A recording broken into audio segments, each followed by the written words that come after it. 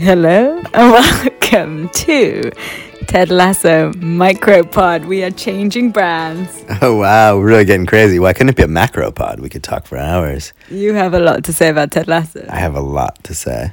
This podcast is coming by popular demand and also because of our mutual love of Ted Lasso. I think, tell me something. How does your love of Ted Lasso compare to your love of Love Island?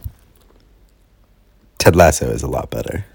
Infinitely better. Yeah. Well, I mean, there's not as much of it is one problem. It's like a holiday romance, you know, because it's shorter term, whereas Love Island which is like better than your marriage. Better than your marriage, which is Love Island. Yeah, exactly. Yeah, no, that's fair. Okay. I mean, Love Island, I lost interest. I mean, we were in America too. We stopped watching because also lost interest. Okay, but anyway, I want to get straight into Ted Lasso.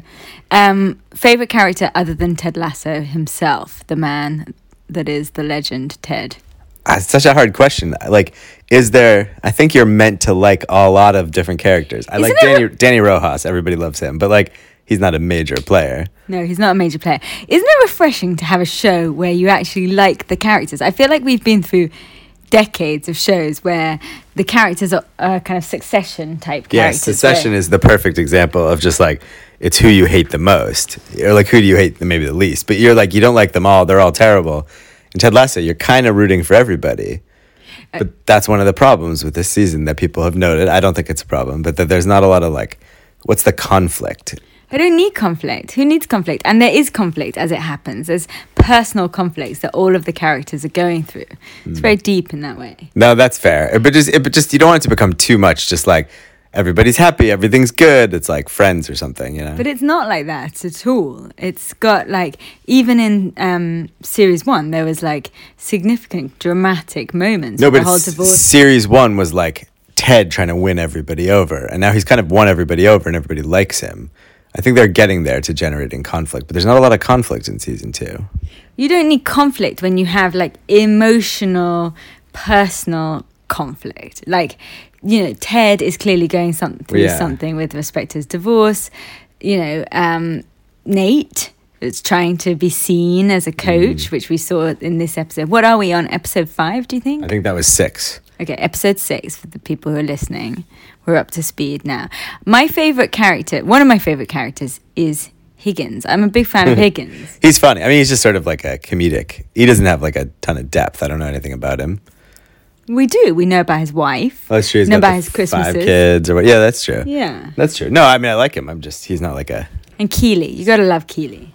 I like her, yeah. I like her. Like her? What? That's kind of too neutral an emotion for Keely from my perspective. This could be a... I mean, she's like...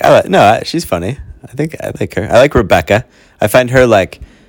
There's a bit more depth to her. An interesting character. I like her a lot. How do you feel about the fact that she is not texting Ted Lasso? It's a bit of a letdown. I kind of want that. I feel like they would be like almost good together. Of course, that's what we're meant to think. Yeah. Season 3 may be the love thing. I think this is a bit like Ross and Rachel. Ross and Rachel, exactly. Or any number of kind of where the main characters. Jack and Diane. Who are Jack and Diane? Isn't that? I know that's that song. Who are the people on Cheers? It was Jack and Diane. Sam and Diane, maybe. Yeah, okay. Jack and Diane were a little ditty. Well, anyway, you can't do the kind of intense love relationship too early in the game. Yeah, no, I agree. Here's another critical question for you while we keep our pod to the micro and not the macro. It's getting macro. Do you think bantr would be a successful dating app? Wait, sorry, what's the concept of banter? Other than just you can't see any pictures. It's only banter. Exactly. All about the banter. It's such a perfect name because that's actually what it would be called in England. It would. I don't think it would work only because like you'd want to know something about what the person looks like. Maybe they give key details. So you're not sold. I think it's a nice idea like in theory, but in practice I don't think it would work. It would probably get them into the situation that we're seeing unfold now. Yeah, that's exactly it. You'd have people that like maybe connected emotionally, but one's 60 and one's 25, and it would just be weird. Clearly, they're not going to win the FA Cup.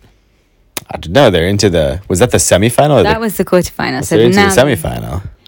I could see a little, because they can't, Well, I'm interested. This is a bit more football focused. Are they going to be promoted this year, or will they stay in the championship? I don't think they're going to be promoted, because what we know is that this season has like a kind of darkness to it. But don't you think the darkness is like Ted's emotions, not the like results on? Nobody really. I mean, ultimately, none of this is about the results on the like field. I care deeply about the success. No, of I mean Richmond. they started with 8 draws, and then they've had some losses. We've seen they seem to be doing a little better, but I don't think they're getting promoted. And then the last thing that I want to say in the podcast is a quick test of how deep into the vortex of Ted Lasso you have gone.